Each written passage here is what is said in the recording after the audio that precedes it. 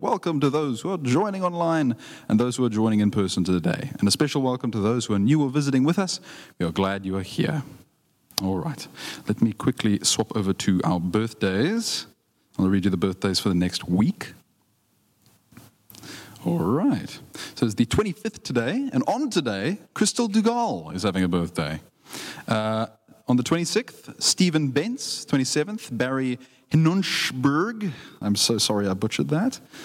As well as Mary Smith, Matthew Wise, Nate Lee Nate De Souza. I can't pronounce things. On the 28th is Colleen Deschabouen. On the 28th is Cornay Stannard. 30th is Nikki Benting. Then on the 1st, we have Colleen Bardwell, Janie de Koning.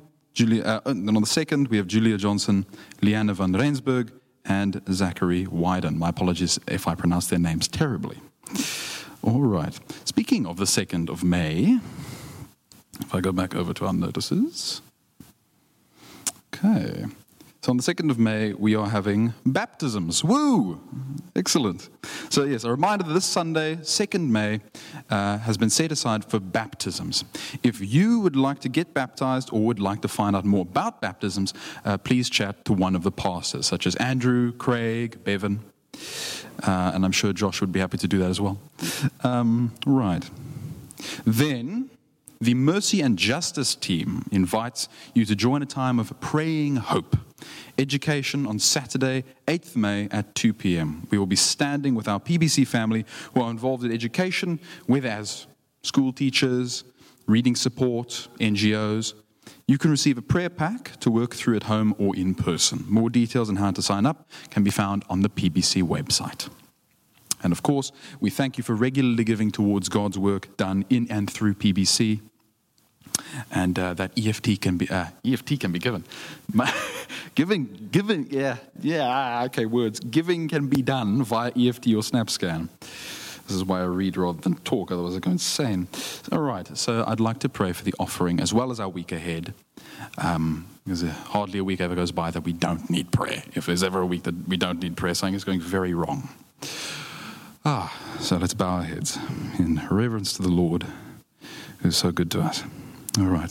Thank you, Father, for the week that we've had. Thank you for giving us food in our plates. Thank you for delivering us from our circumstances.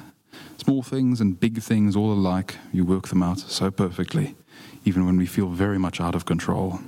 But you are always in control. So thank you, Lord. And please continue to watch after us. We hardly need to ask. You always do these things. You keep us safe when nothing else can. So thank you, Lord. Watch over us. Give us what we need. Give the church what it needs to do your work. Nothing more, nothing less. All we need from you is all you will ever give. Thank you, Lord. Amen. Father, we declare this evening that your praise will forever be on our lips. That we will always be singing your praises. The longing to see you high and lifted up will never fade within our hearts.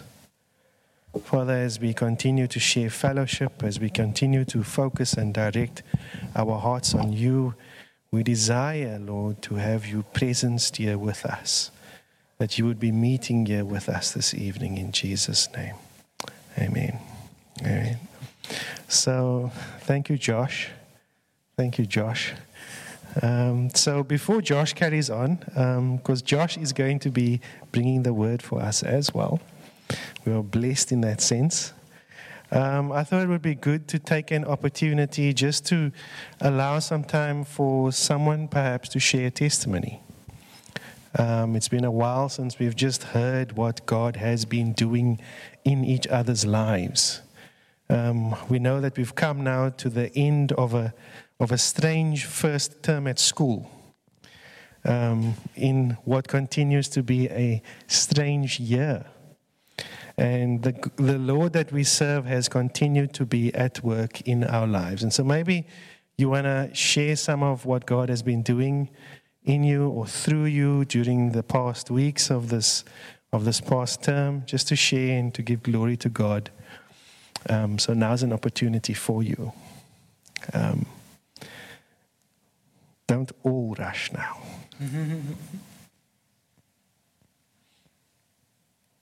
Yes,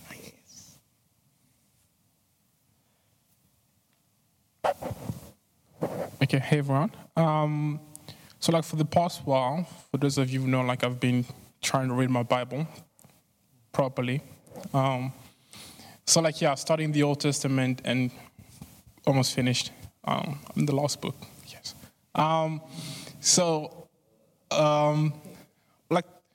While reading the Old Testament, we can all see how many times the Israelites messed up. But while I was reading through that, there's this thing of, okay, I'm a follower of Christ, but as I'm following Christ, I'm not just going myself. I'm actually part of a body that I need to bring along in this journey I'm going through. It's been a process of, I believe God has deepened my love for the church, my love for the community that I have here. So when I'm discovering something new in the Bible, it's not just for myself to keep or for myself to experience, but actually something I need to share with the community that I'm part of, and explain to them and have them share their experience and their knowledge with me.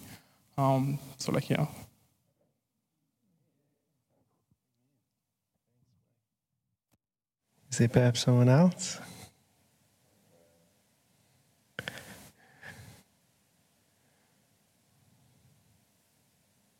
Okay. This is what Psalm 27 says. I'll read the first 5 verses. The Lord is my light and my salvation. Whom shall I fear? The Lord is the stronghold of my life. Of whom shall I be afraid? When evildoers assail me to eat up my flesh, my adversaries and foes, it is they who stumble and fall. Though an army encamp against me, my heart shall not fear. Though war rise against me, yet I will be confident. One thing I have asked of the Lord, that will I seek after, that I may dwell in the house of the Lord all the days of my life, to gaze upon the beauty of the Lord, and to inquire in his temple. For he will hide me in his shelter. In the day of trouble, he will conceal me under the cover of his tent. He will lift me high upon a rock. Father, we thank you that this evening we can declare that you are our light and our salvation, and so because of that, we have no need to fear.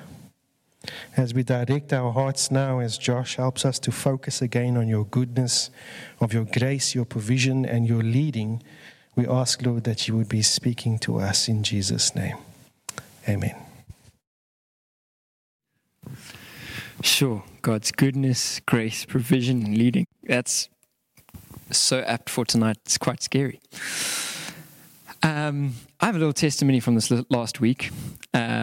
Last week, Sunday, besides the craziness that we had here in the evening, in the morning, we had such a joy of getting ready for children's church. And not normally is it so mellow beforehand, but for some reason we had lots of time. And so we just gathered together and started praying. And which is normal, by the way, to pray before children's church. But we really took time with it, and we started praying for different needs. And 2 of the needs that were in the group was one from Joey, who was really feeling like her stomach was giving her a lot of pain, and had been giving her since the whole night before. She hardly slept. And then Jesse, whose wrist was giving him a lot of trouble as well. And at the end of that meeting, Joey was feeling completely fine. And later that afternoon, Jesse messaged as well to say that his wrist was also feeling fine.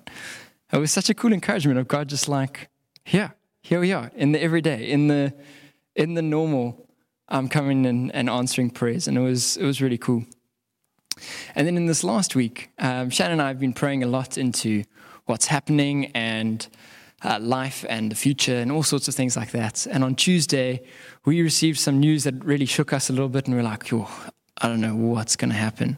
And on Wednesday, God put someone else in our path who had some things to share, but actually just who he was such an answer to prayer.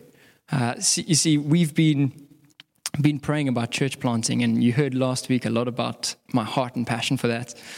And one of the things that's almost impossible as a South African to get is just a visa to go and church plant. And yet here was this other guy asking me to come church plant with him, which was funny because, we're already going with someone else. But had a visa to church plant. And it was really cool just how God was confirming these things.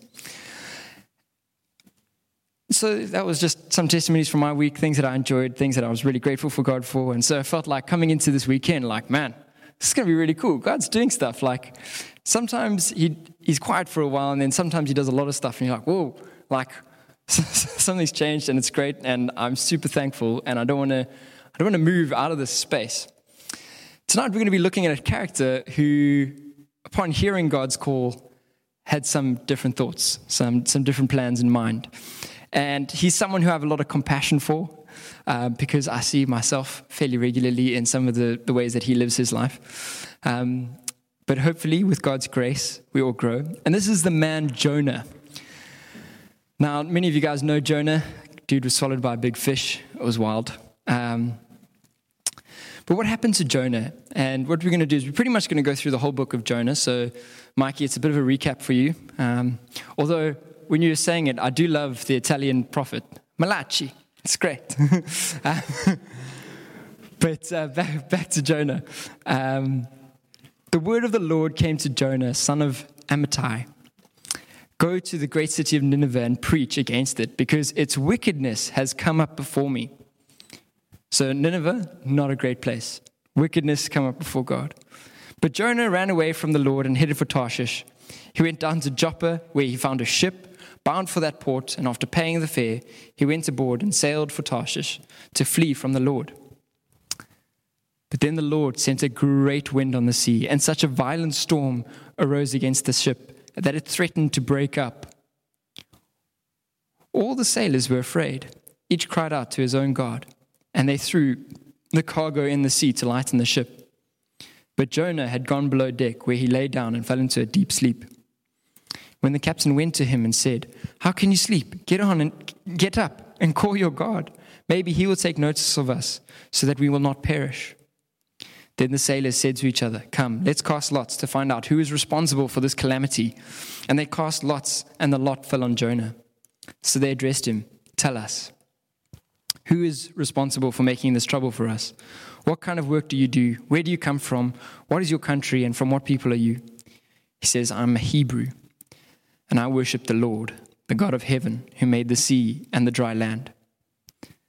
Now this terrified them, because in those days a lot of people would worship either the god of fishing or the god of the sea or of the air or the land. And it often wasn't that those gods overlapped in the kind of pantheistic society that they were from.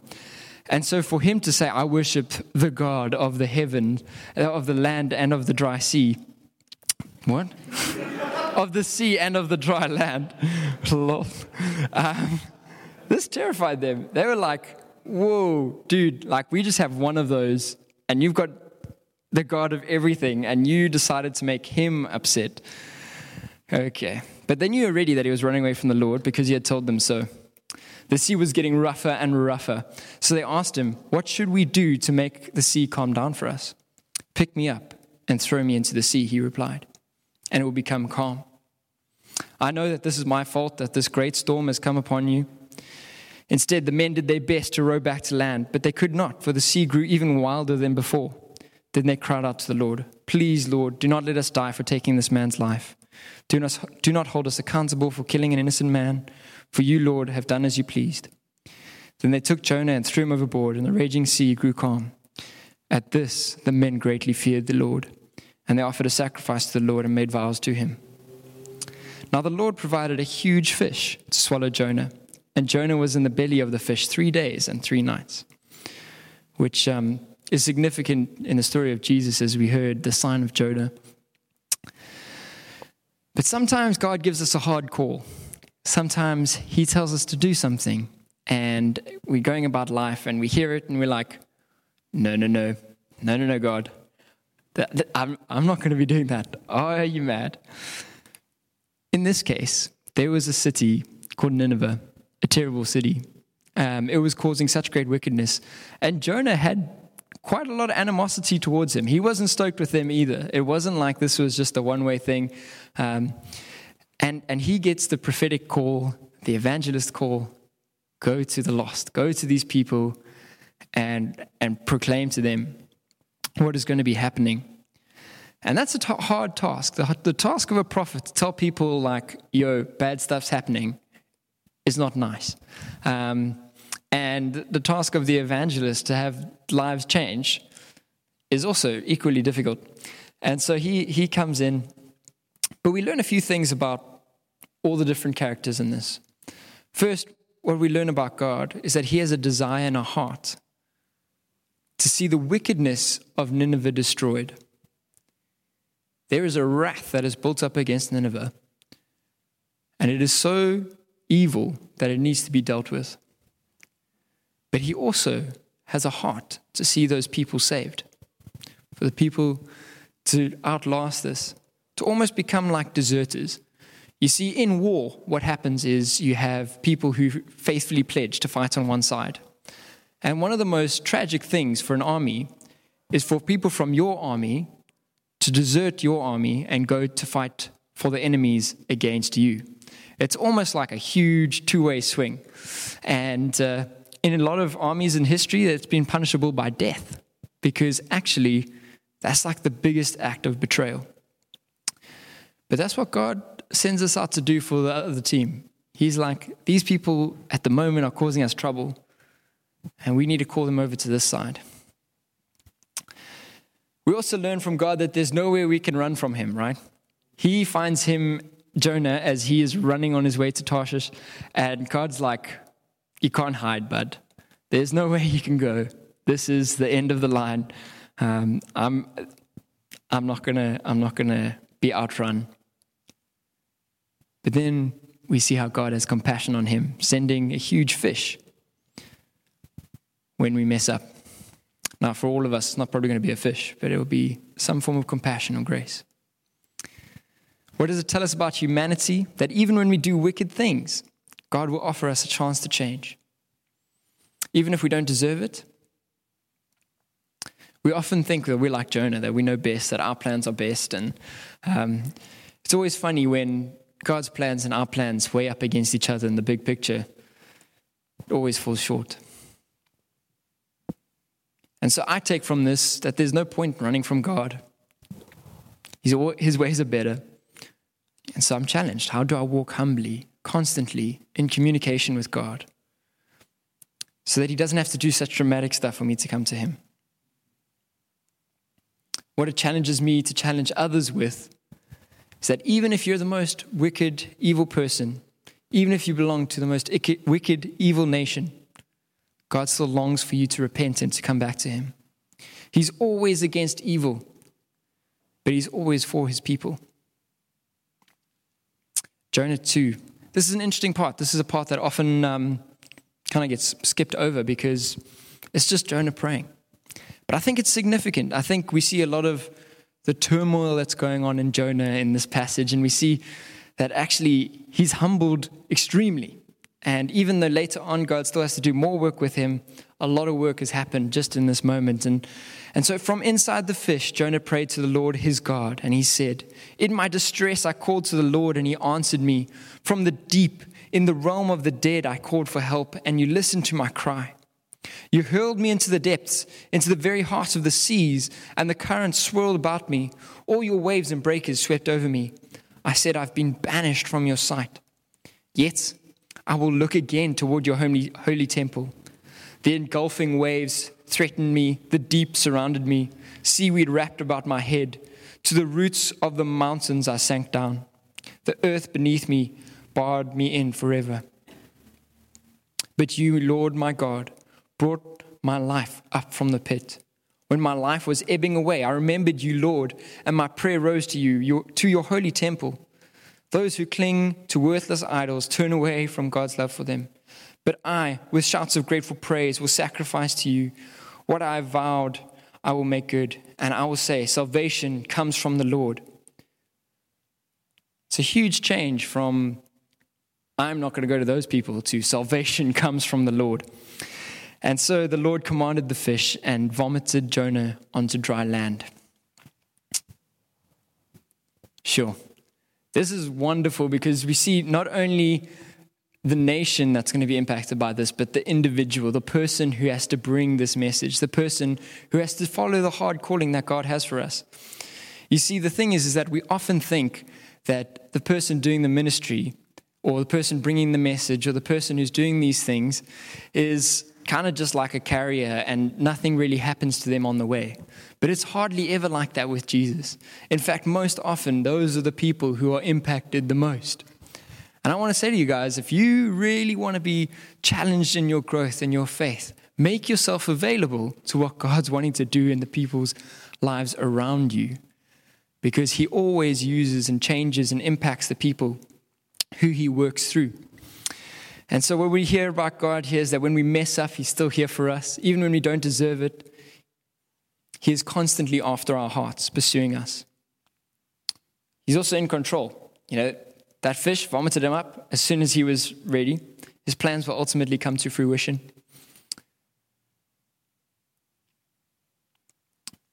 For humanity, it's quite difficult because so often we have to come to a point of desperation, to a point of being overwhelmed by everything else that's around us before we even remember who God is and what he's doing. I think it's quite significant that it was only once he was drowning at the bottom of the ocean did he go, wow, I really need Jesus right now, or the Lord. And sometimes we leave it too late. We leave it to the point of when everything else is falling around us, to the point where there's literally, and then we just go, you know what, I can't. But it's funny how humanity has to wait for things to go really wrong before we can go and depend on him. But fortunately, God has mercy for us. And so I don't want to wait to be obedient. I don't want to wait until there's a fish swallowing me up and going, okay, now I'll do what God wants to call me to do. Instead, I want to be on the front foot of seeking out what God's doing and being in that pocket of like, wow, I'm getting to be on mission with God. We get to Jonah 3, and he gets into Nineveh. And the word of the Lord came to Jonah a second time. Go to the great city of Nineveh and proclaim to it the message I give you. Jonah obeyed the word of the Lord. Big change. And went to Nineveh. Now Nineveh was a very large city, and it took 3 days to go through it. Jonah began by going to a day's journey into the city, proclaiming, 40 more days and Nineveh will be overthrown. The Ninevites believed God. A fast was proclaimed, and all of them, from greatest to least, put on sackcloth. When Jonah's warning reached the king of Nineveh, he rose from his throne, took off his royal robes, covered himself in sackcloth, and sat down in the dust. This is the proclamation he issued in Nineveh. By the decree of the king and his nobles, do not let people or animals, herds or flock taste anything. Do not let them eat or drink. But let people and animals be covered in sackcloth. Let everyone call urgently on God. Let them give up their evil ways and their violence. Who knows, God may yet relent and with compassion turn from his fierce anger so that we will not perish. When God saw what they did and how they turned from their evil ways, he relented and did not bring on the destruction that he had threatened. Sometimes we are the ones who write off the people of who God can and can't reach. Jonah had said, these Ninevites, they are not worthy of going to. There's not a chance I'm going there. In fact, I'm running. Cheers. But God is after our hearts. He is the one who's initiating our salvation. He is the one who's pursuing us. He is the one who's coming after us and going, there's a better way. There's more. Please turn from this. Our response makes all the difference.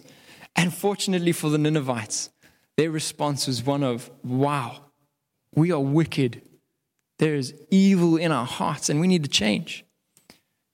God may yet relent and with compassion turn his fierce anger from us. We get to an interesting part of the story now where Nineveh seems to be fine, but Jonah is fed up with the Lord. He's had enough. And so it goes on. But to Jonah, this seemed very wrong, and he became angry. He prayed to the Lord, isn't this what I said, Lord? When I was still at home, this is what I tried to forestall by fleeing to Tarshish. I knew that you are a gracious and compassionate God, slow to anger and abounding in love, a God who relents from sending calamity. What a truth about the God that we serve. So often we're the first putting so much judgment on ourselves and writing ourselves off. But when we encounter this God, who's gracious and compassionate, slow to anger and abounding in love, we realize that this is not just going to happen for me, but for my enemies. And Jonah knew this. He obviously had a great relationship with God because he knew that God was good. He knew that God was compassionate. He just didn't want it for his enemies. It goes on to God taking him a bit on a journey. He goes, "Now, Lord, take away my life, for it is better for me to die than to live."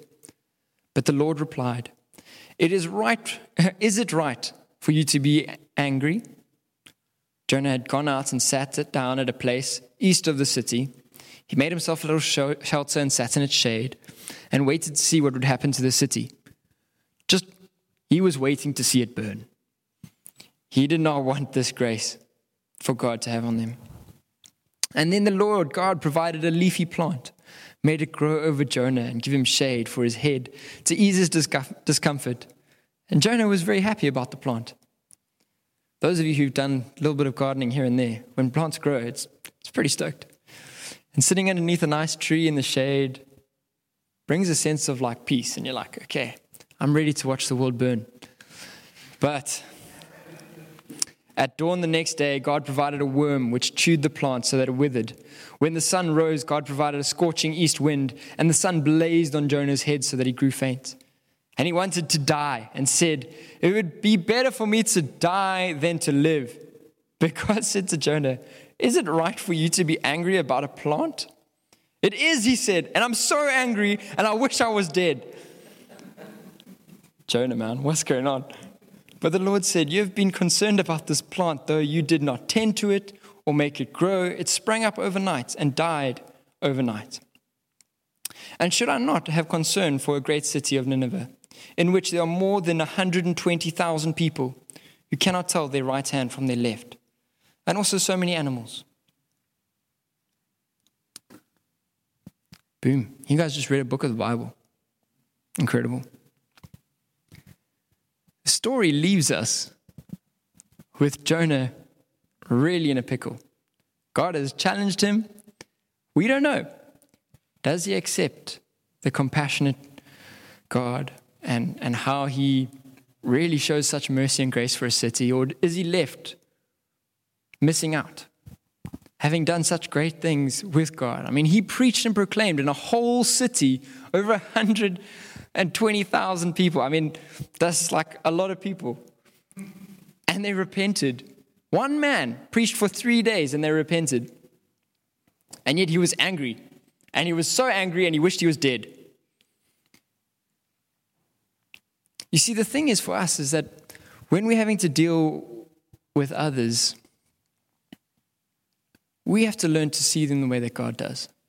And sometimes there's things like anger or hurt, or there's things like, man, I know these people.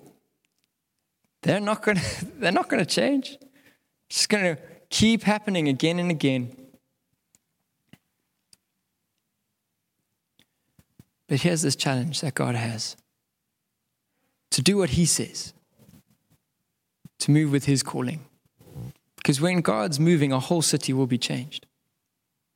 Whether we like it or not. I mean, that's the funniest thing about this whole story. The great irony is that Jonah didn't want it to happen, and it happened. And we never get to know if he was happy about it or not in the end. But God saved a whole city. He turned around a nation. And so I want to challenge you guys tonight. We get to be a part of seeing God changing and transforming us. You know, Jonah, there was a real point in that middle bit there where God changed his heart. Salvation comes from the Lord. He went into this knowing there's only God who can do this. He came out, not sure where he came out.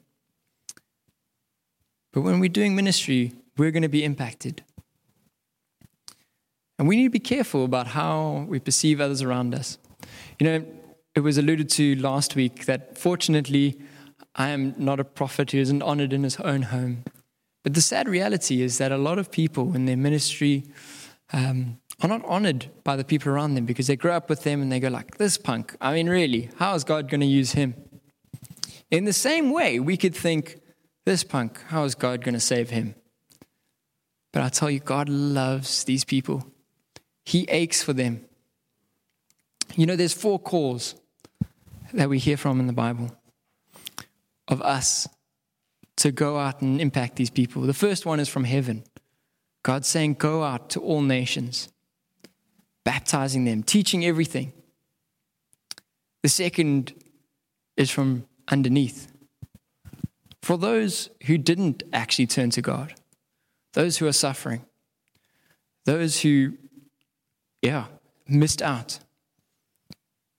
The call from that is don't let anyone else be in this space. There is weeping and gnashing of teeth. There is the call from within.